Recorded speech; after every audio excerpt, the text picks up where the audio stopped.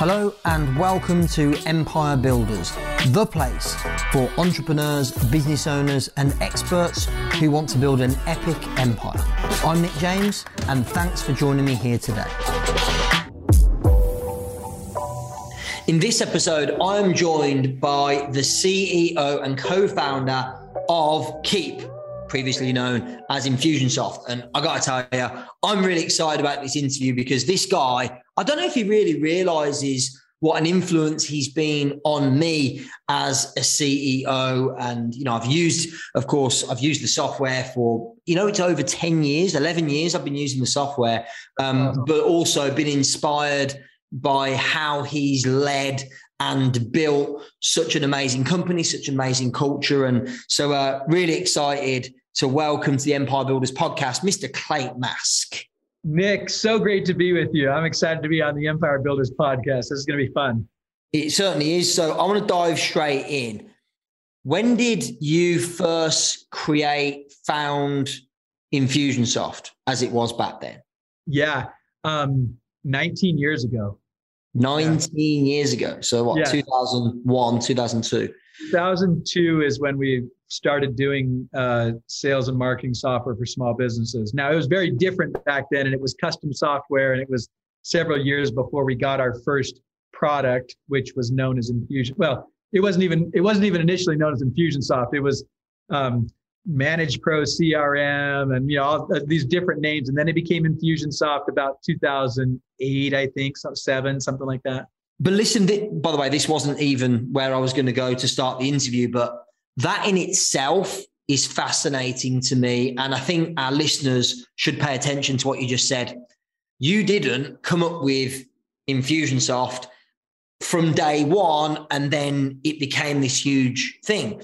Right. This worldwide company. You came up with the first version, which was custom software, and then you came up with the first brand, and then that became an off-the-shelf software, and then it changed with brand and functionality, and you kind of built it in the air, as you like. And I think not enough entrepreneurs and business owners see it that way. They think it's got to be perfect from the get-go, and that's why they don't get started.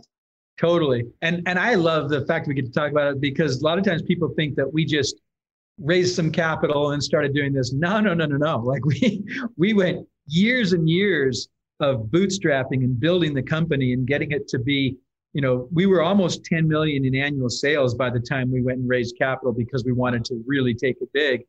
And so, that was, in those early days, you said it exactly right. I mean, we were just figuring it out as we went. And there were so many iterations in those first several years before we got to where we have, we had our Infusionsoft product.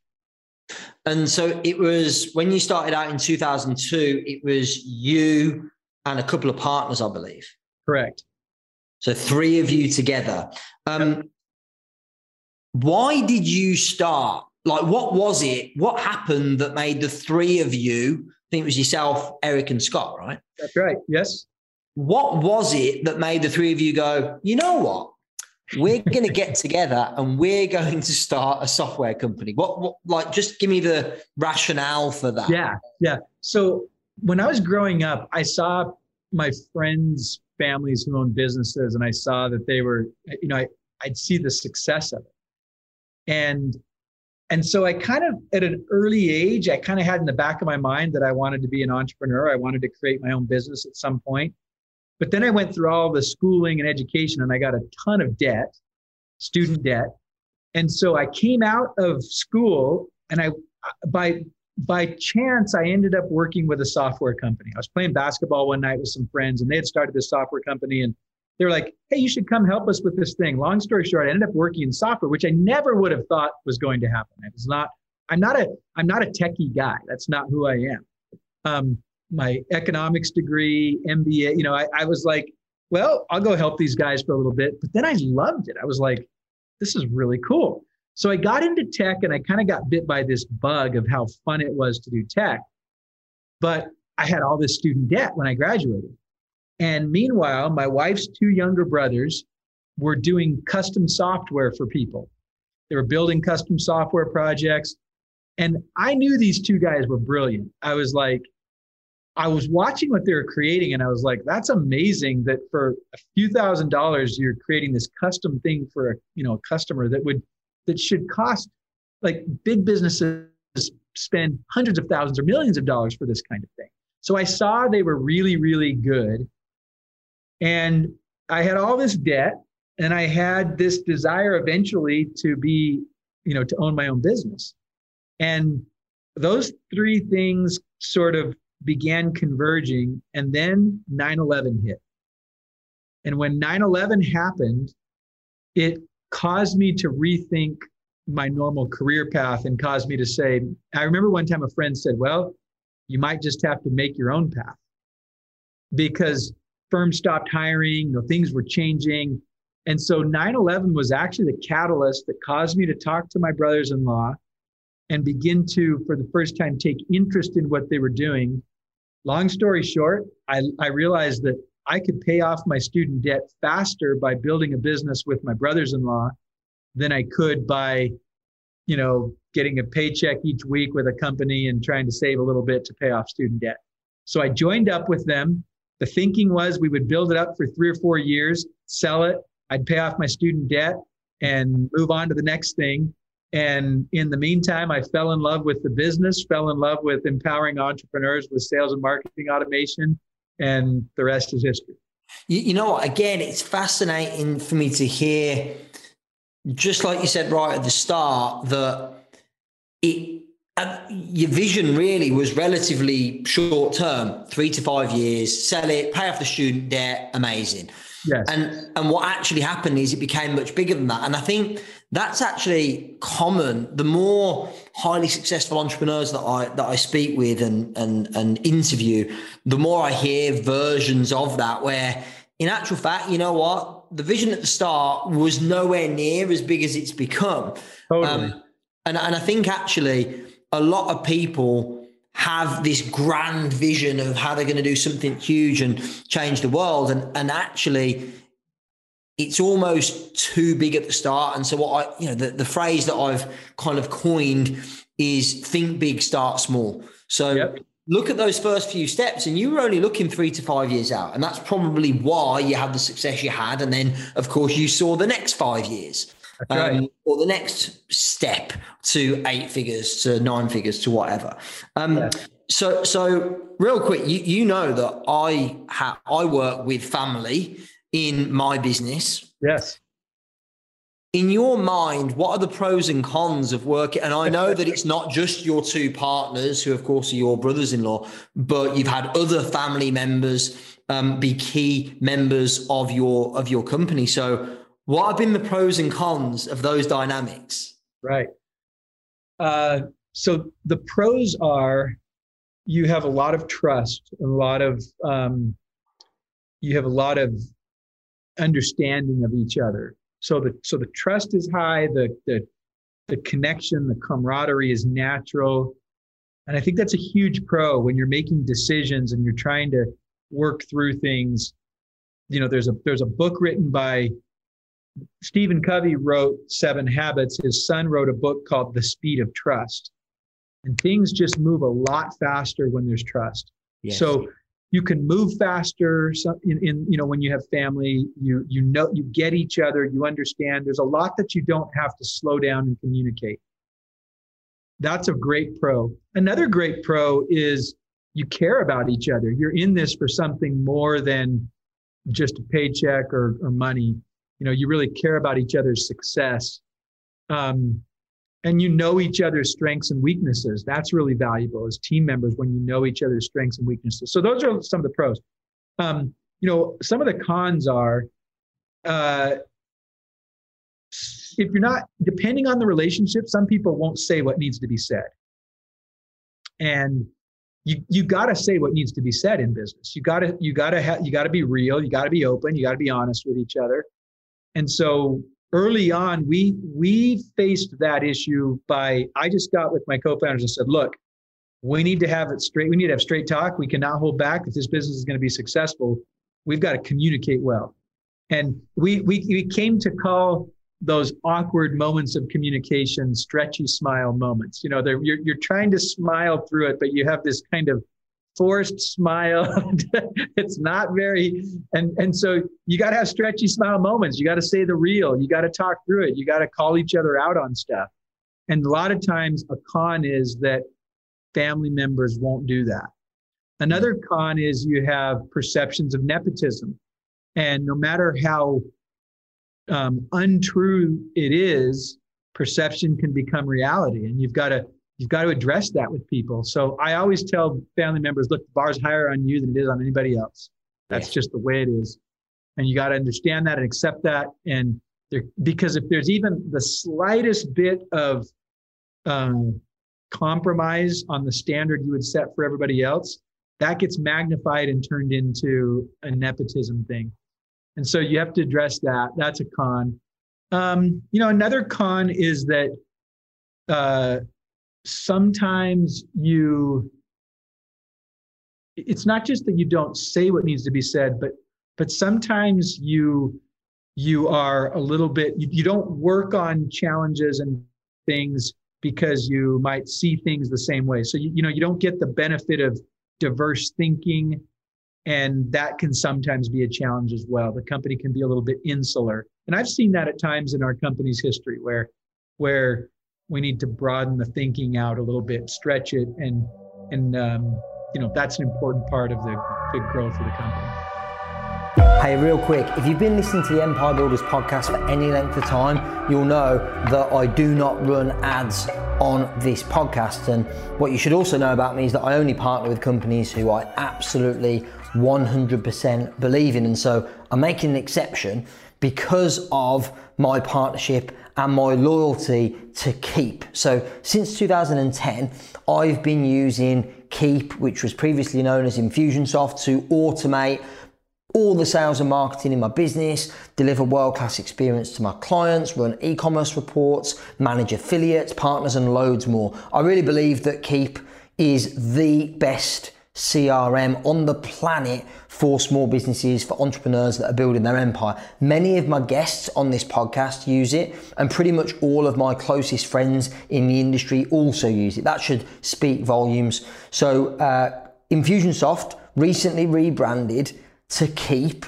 K-E-A-P, and what they've also done is brilliantly made it even more affordable, even more usable for businesses that are at different stages of their journey. So to go and get a free demo, all you need to do is go to keap.com, that's K-E-A-P, keap.com/Empire Builders, and by using that link, I've negotiated the best possible deal for Empire Builders subscribers. So go to keap.com/Empire Builders. You get a free demo, and when you go through that unique link, it means you'll get the best possible deal because you're a subscriber to this podcast. So let's get back to the show. So all things being equal, like let's say for argument's sake, you're making a senior hire in your business. Yeah. Weighing up these pros and cons. Let's say you got, a family member or maybe not even a family member, maybe make this more practical for people that are listening. Somebody that you already have a friendship, a connection with, you've got that relationship already built versus somebody who's, just come through traditional recruitment agency or marketing. Which one are you going to go for? It's an awesome question. And my answer depends on the stage of the business. If the business is 1 to 10 employees, I'm going for the family member. If the business is, call it 11 to 50 employees, I would probably lean toward the family member still. As it gets over 50, the bigger the company gets, the more I would lean toward a senior member of the executive team not being a family member. That's fascinating. That is fascinating. And you know what? I nearly didn't ask the question because I thought the answer was going to be so obvious. I thought I knew what you were going to say. I didn't know what you were going to say. And that's why I'm so happy to ask the question. I'm glad you asked it. And by the way, that doesn't mean that I would not hire a family member as a senior member of the team today, with 400 plus employees. I would. but it's got to be just the right situation. And the odds make it, they start to stack up and make it more challenging. But when you're small, boy, there's a lot of advantage in it. Yeah, mate, amazing. And yeah, like I said, not the answer I was expecting. So love that. You might remember that in September 2014, I came and participated in I think it was a 3-day training that you ran, your team hosted at your offices in Arizona, called Elite Forum. And that training was all about how do you take a 7-figure business and turn it into an 8-figure business. And by the way, I can share this secret with you now. At the time, we weren't a 7-figure business, but we wanted to be so much. And we were a, mid to high 6-figure business. And we were like, hey, you know what? Like it certainly, the marketing of that program worked on me because it made me want it. Even though I didn't quite qualify, I kind of slipped through the back door. But first of all, I mean, what an amazing 3 days. What an amazing training. I still to this day use the strategic planning process that you taught, our vision, our mission, our purpose, all of that. Really, the first time I ever really came across any of these principles was that training. So forever grateful for that. Summarize for our listeners, what do you think are the biggest differences? I talk a lot about the phases of growth and how, it's a different game. And I think you've probably already alluded to that. So there's a few different stages of growth I want to talk about. What's the biggest difference in your mind between a 6-figure business and a 7-figure business, first of all? What are the different areas that are important or critical at those different stages? Great. It's a great question. And by the way, you were an awesome student in that workshop in 2014. And that program, now we spun that out. It's its own company called Elite Entrepreneurs, but it continues to do exactly the same thing. And it's amazing. It's, for business, it's really cool. You were a great student of it. And I love seeing your success. And as you know, I talk about those stages all the time. And so, by the way, for everybody, the way that I describe it is the stages change at the 1s and 3s of revenue. And, when $100,000 business and then by the way, you can apply this to pounds, it's the same thing, because it's really about 1 and 3, not so much about exactly the spot. But as a company triples in size, it becomes a very different company. And we don't see that as entrepreneurs sometimes. So we think our $100,000 business or 100,000 pound business is the same thing as 300,000. It's not. And then when you get to $1 million, it's a whole new thing. So to get to your point about when you move from the stage to 7 figures, what happens is now you've got to have marketing systems that are working for you very effectively. In the early stages, you can be very good at selling. You can be very good at managing your time effectively, focusing on the right activities, and the charisma and enthusiasm, or maybe the better way to say it is the passion of the entrepreneur is sufficient to get to that 7-figure mark. Yes. And you had it. You just described it. When you were close, you're 5, 6, 700,000, like you could see the peak of 7 figures, right? You're like, oh, we're going. And your passion drives you to that. But what happens is once you crest at that spot, a lot of times entrepreneurs plateau, because what happens there is it starts to become about systems, about people, leadership. And so, it's the classic, what got you here won't get you there. And yet entrepreneurs don't see that a lot of times. And so if I had to put my finger right on it, I would say your marketing systems have to be really effective when you get to that 7-figure mark, or it'll break down. And then you have to start learning how to lead people. And to that point, most of the time, the entrepreneur's got somewhere between 5 and 15 employees, maybe as high as 20 if they're growing really fast. But generally, they've got 10 employees, give or take a few, and they've been able to lead it themselves. And people kind of just sort of by osmosis, they get it by being around the leader. But now you start to get to a place where you got to hire more people. And it becomes a people game. And that's unfortunately where a lot of times entrepreneurs take themselves out of the game, because much like many people have a math block, many entrepreneurs have a leadership block. And they think, I didn't get an MBA. I wasn't born for this. I like it better when it's just me and a couple of people. And they limit the impact they can have and the wealth they can create, the empire they can build, because they don't take on the leadership challenge.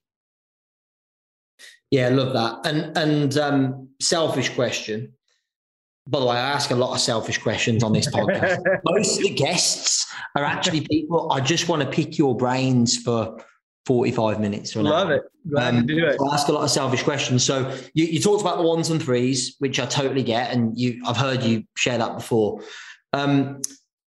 You shared a little bit about, once you tip over 7 figures, it's really having your marketing systems and to step into leadership. What's the biggest difference then to get to 10 million? Because that's that's the next kind of landmark or kind of benchmark for me. So like getting to 8 figures, we're not there yet. We're working on that mission.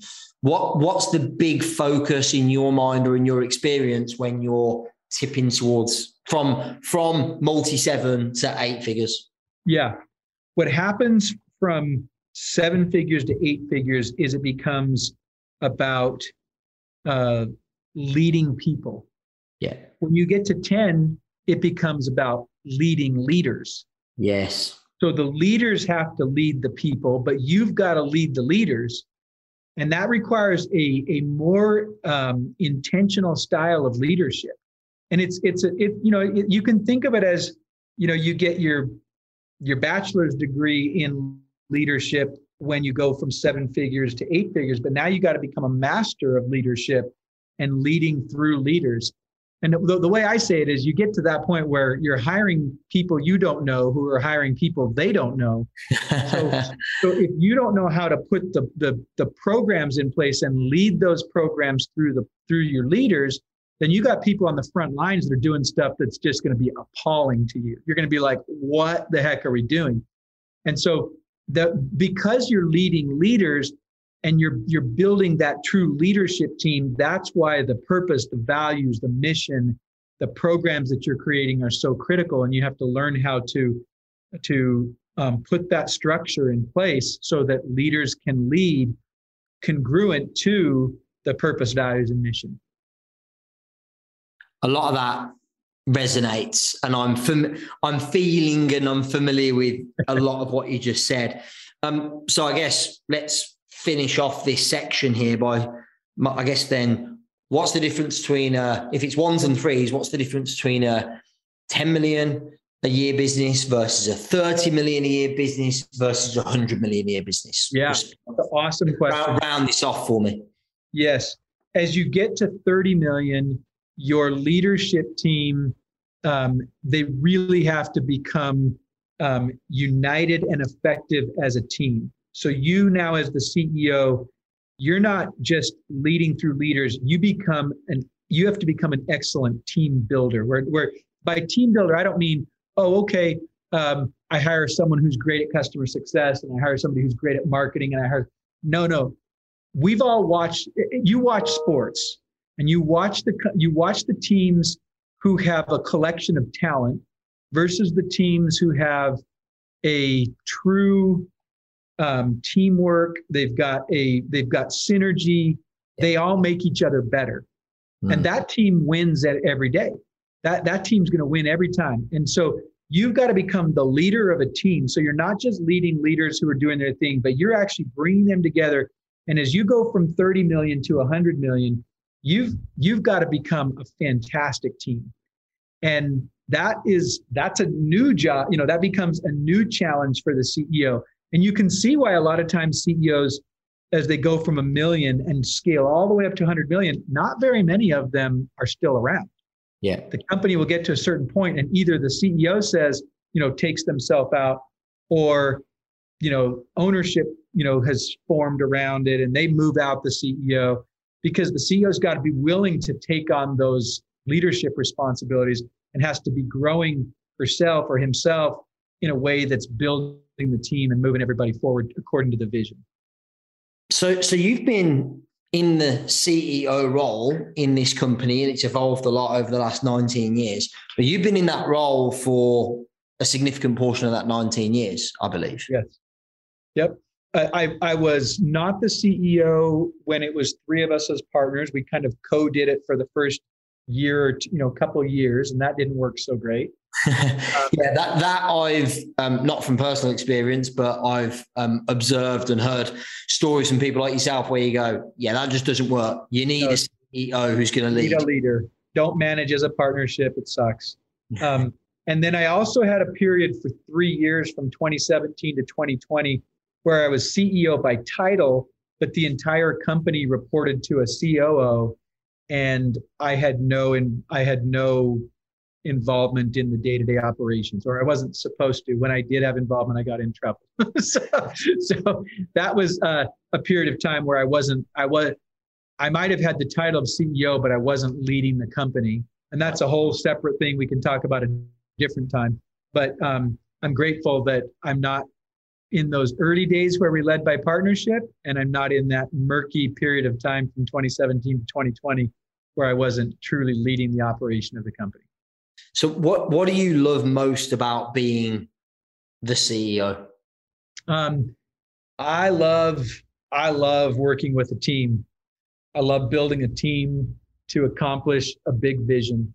I have you might be familiar with Dan Sullivan of Strategic Coach. Yeah. He has a concept called unique ability. That's a really good concept for entrepreneurs to come to know what's your unique ability. What do you do that makes you so special? And my unique ability is that I co-create a vision and inspire others to achieve it with genuine care for all involved. That's my articulation of my unique ability that I discovered 12 or 13 years ago and have focused on and refined. And so when you hear that, I love to co-create a strategic vision. I love that we're up to something big, and I love that we've worked on it together, that we crafted that together. It's not something that, the leaders just says, hey, this is what we're going to do, and sort of dictates it and hands it to everybody. That's a way. That's not my way. That's not what I love to do. I love to co-create a strategic vision. And then I love to inspire others to achieve it, whether they're employees or partners or customers or investors or whatever. I love to inspire people to achieve that. And then I have genuine care for all that are involved in what we're up to. So that's why I love doing it. When you understand that's my unique ability, well, I love building a team. I love the challenge of this big thing that we're up to. I love it. And I don't really want to use the word hate. Hate's a strong word.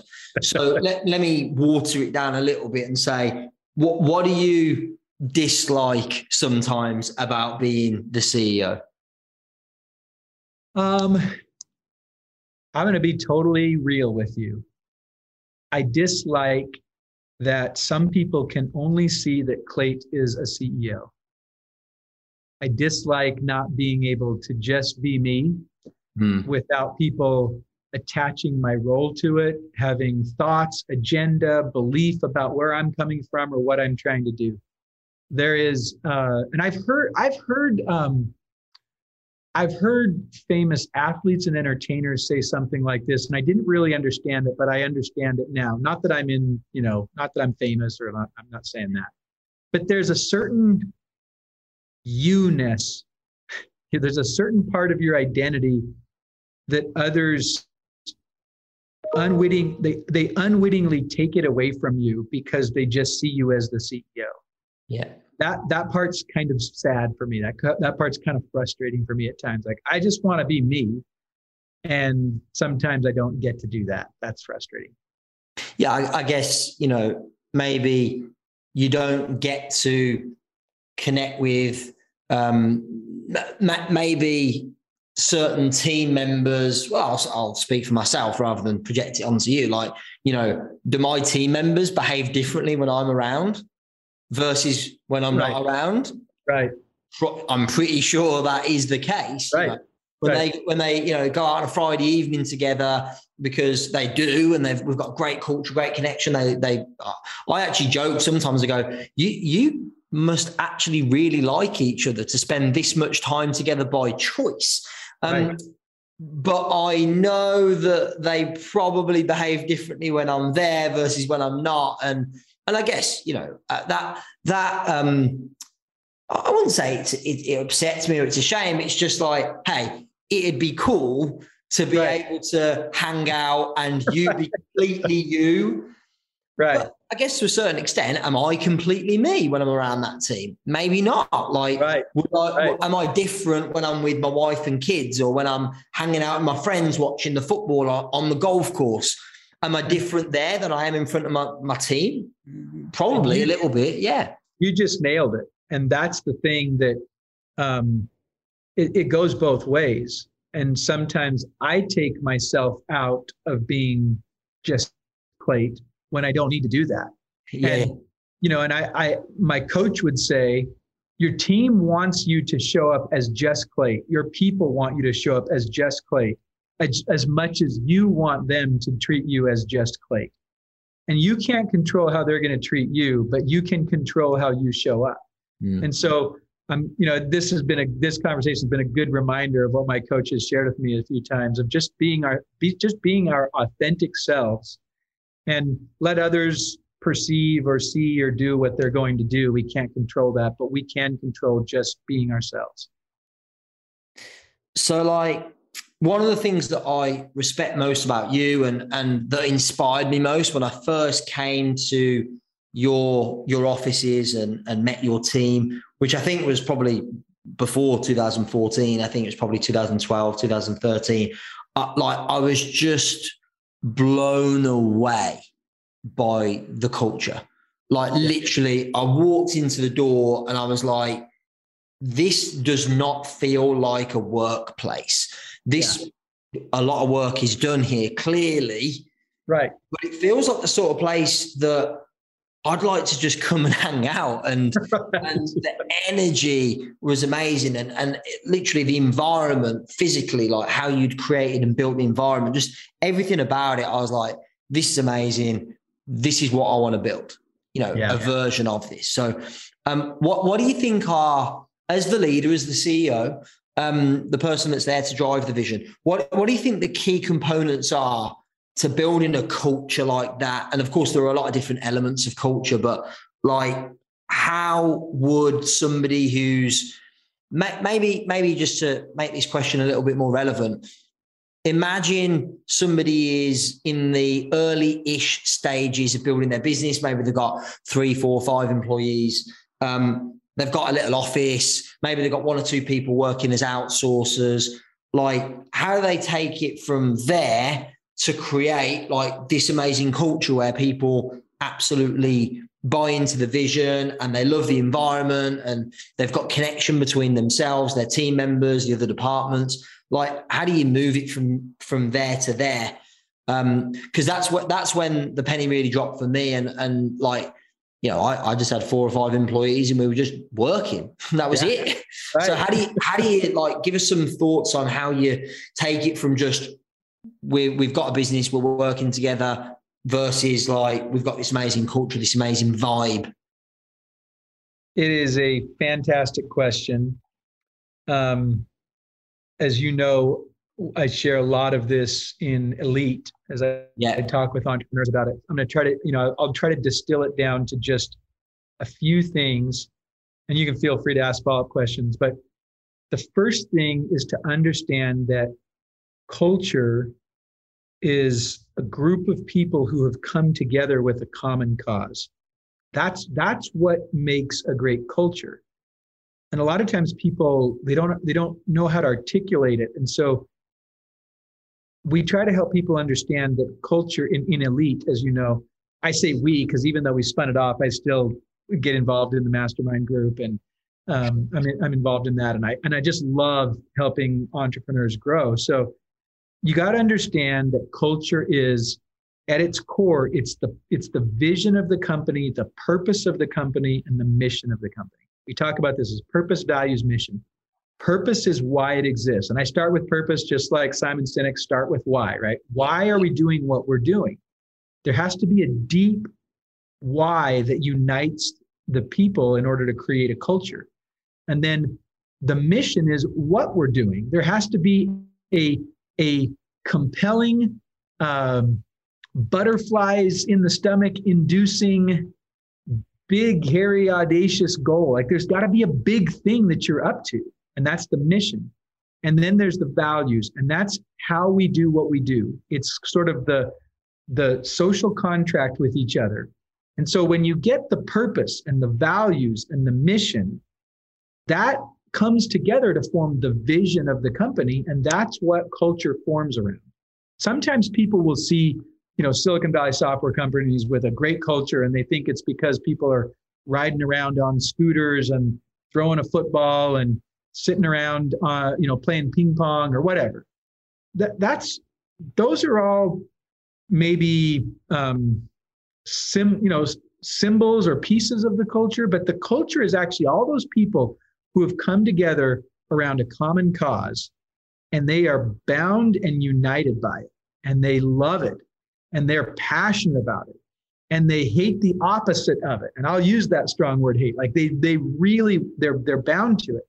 So when you walked into the doors of our company, you saw and felt the energy.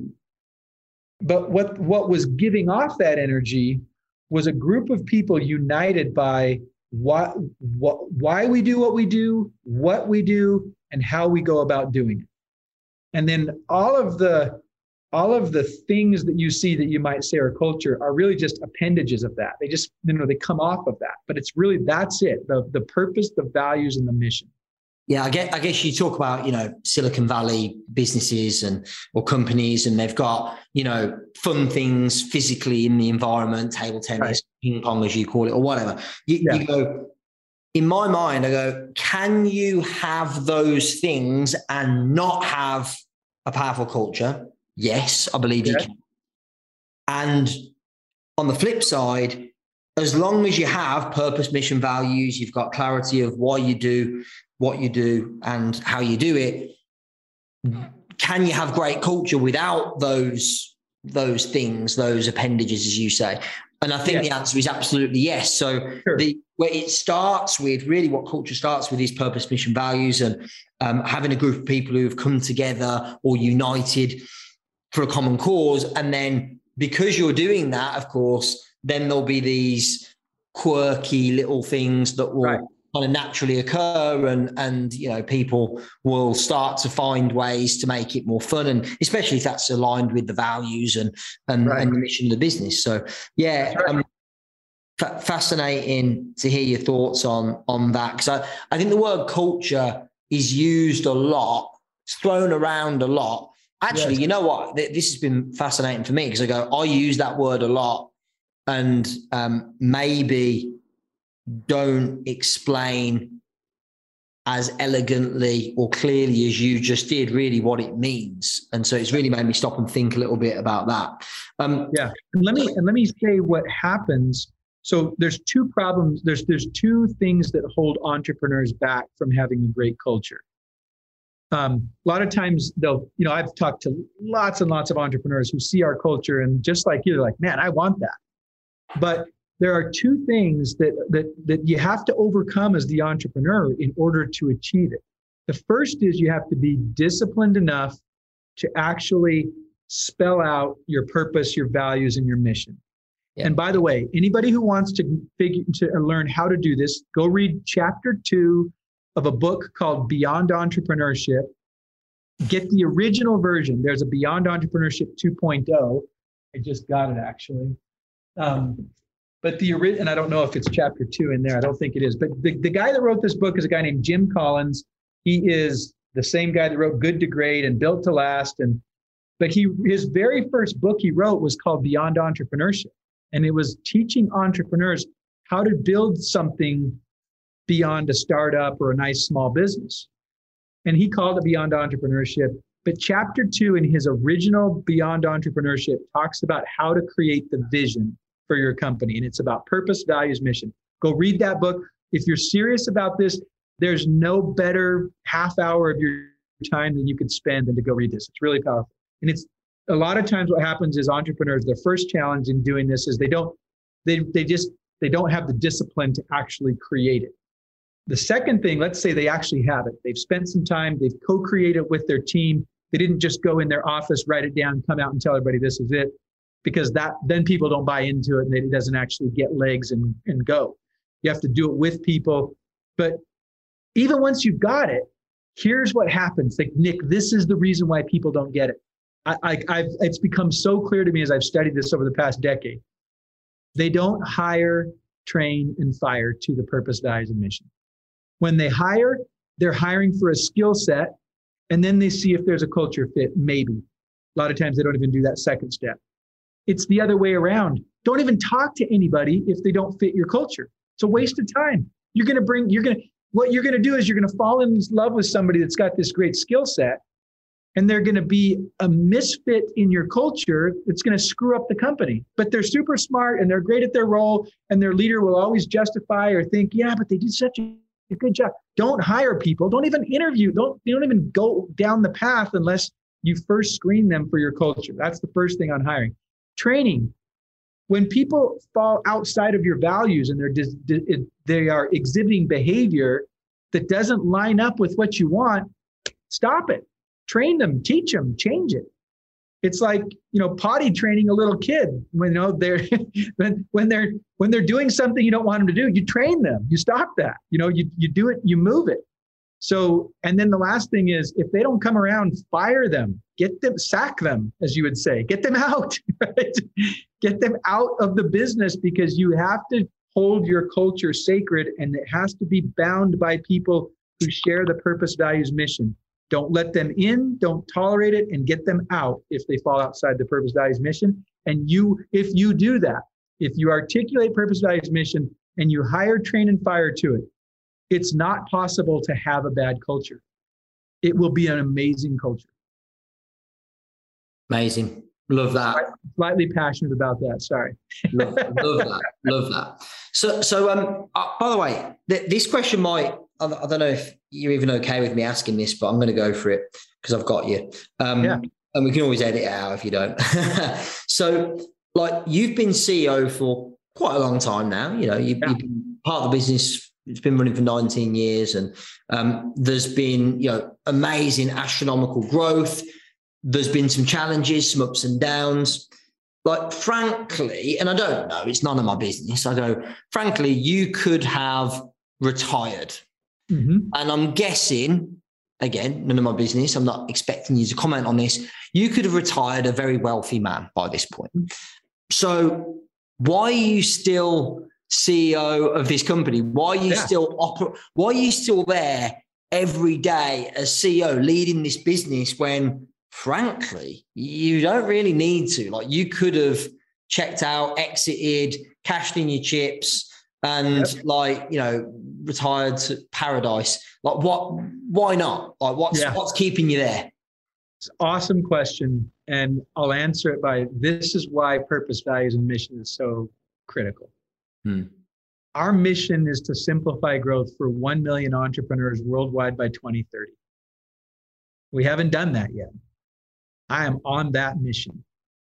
Our purpose is to liberate and empower entrepreneurs to strengthen families, communities, and economies. I am lit up by liberating and empowering entrepreneurs and the impact that successful entrepreneurs have on their families, communities, and economies. I love our values. I love the team. I love what we're up to. And I love the challenge. Infusionsoft helped us build the business and get to where we've got a couple 100,000 people using our software.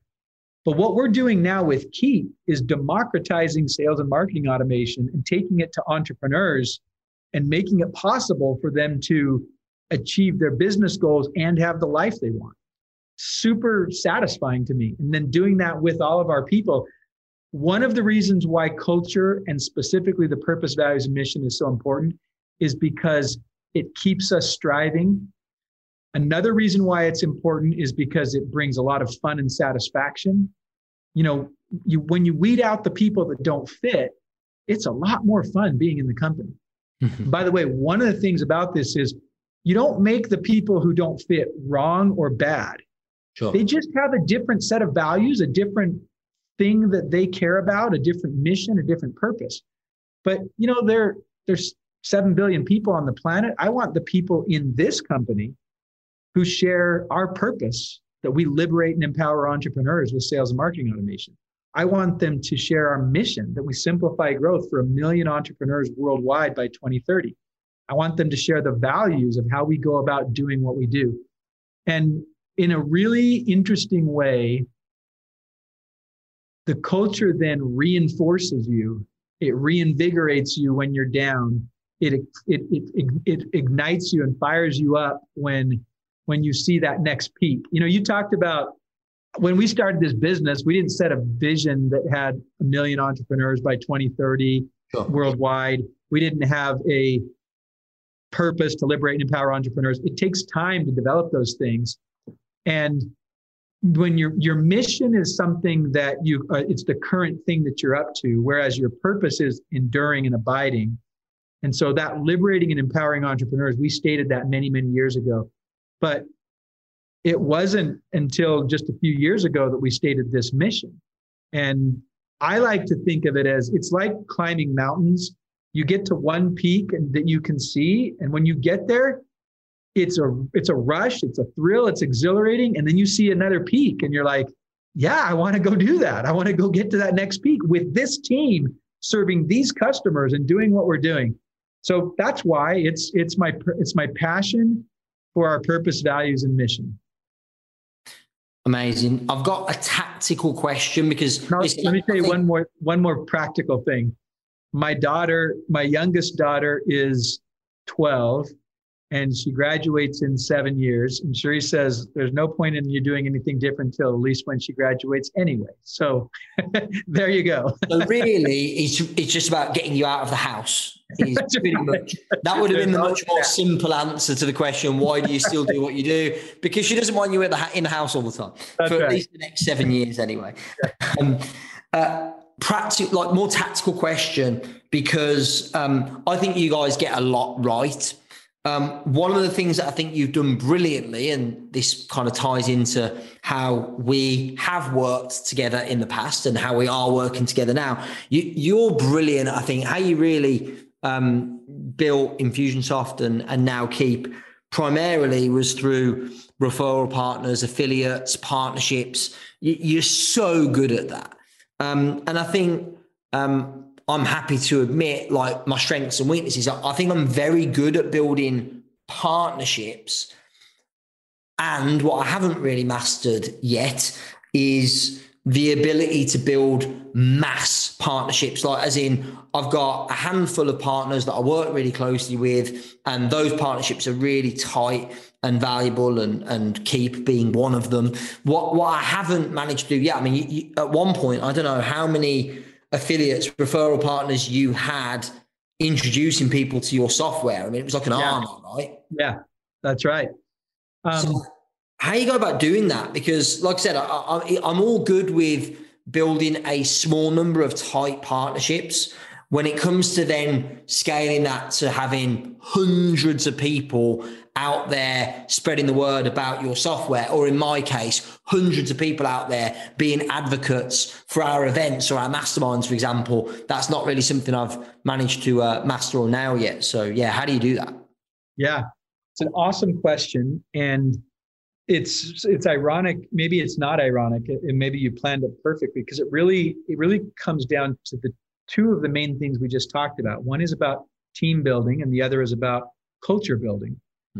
And so what happens is your partners just become an extension of your culture.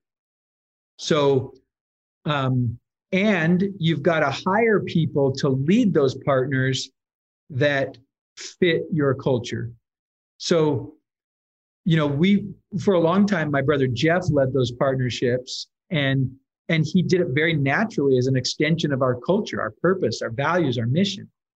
But if it's true that you build partnership, or if it's true that you build a company of employees around purpose, values, and mission, well, you also want to do that around your partnerships.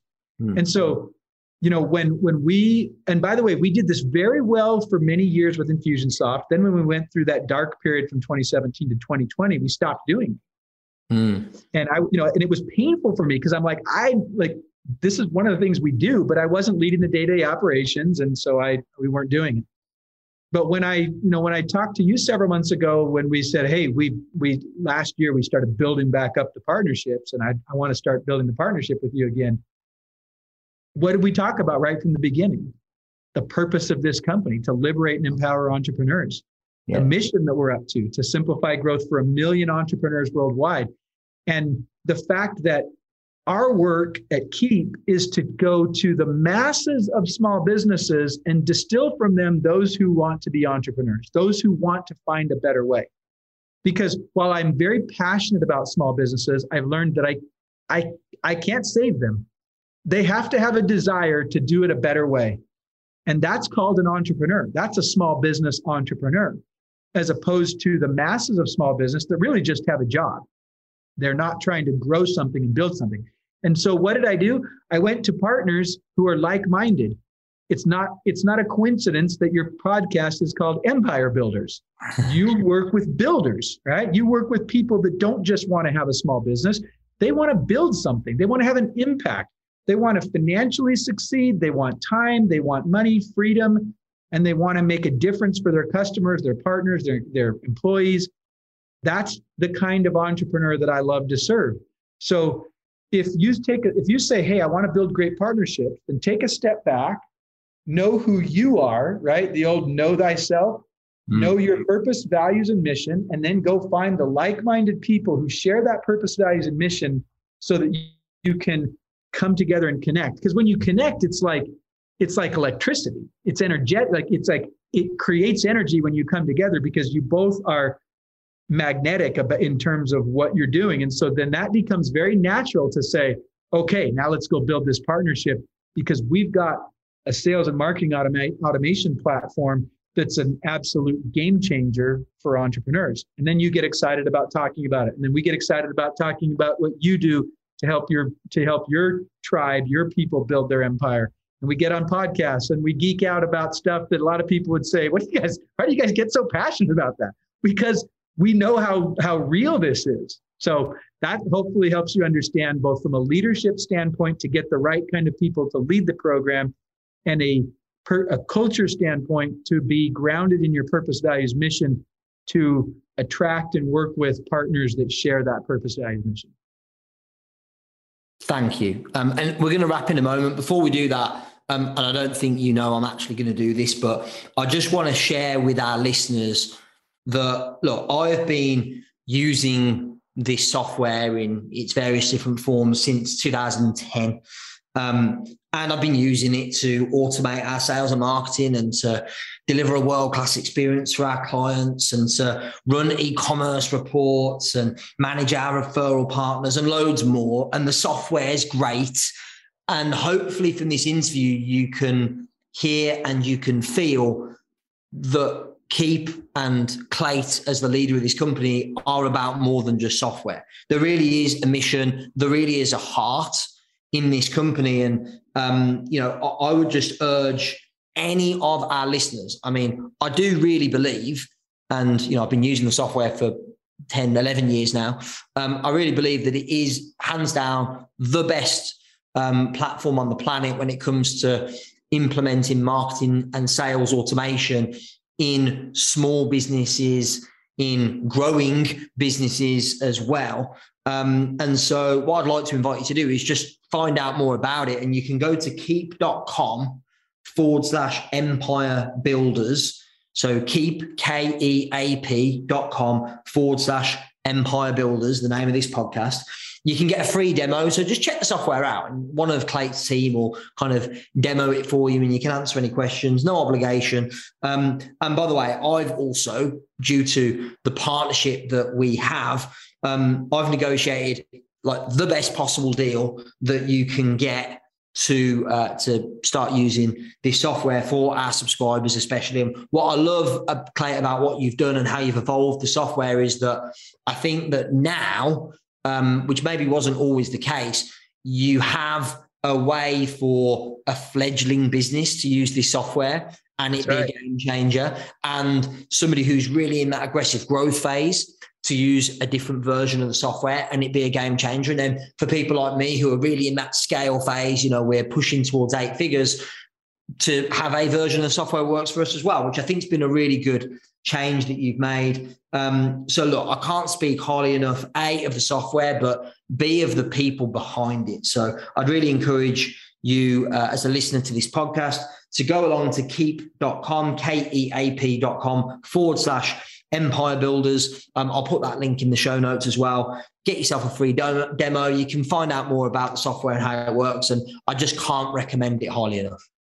Well, thanks for doing that. I didn't know you were going to share that. I love the partnership that we had in the past. I'm so glad we rekindled it. It's awesome to see the great things you're doing to empower entrepreneurs. We're 2 peas in a pod when it comes that way. It comes to that. We're like-minded. And I just want to give a shout out to your Empire Builders, your clientele, because it's not easy being an entrepreneur. It's easy to, heaven knows there's times where you want to quit.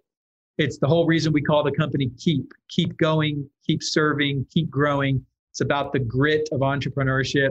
And I want to just give a shout out and a nod to all those who do what they do and are making a difference in the world and in the way that they have impact for their customers and employees and everybody that's associated with their businesses. So congrats to all you're doing. I'm glad we get to keep working together and build this partnership. And hopefully I'll get across the pond over there and be with you guys at some point at an event or something. I'd look forward to that.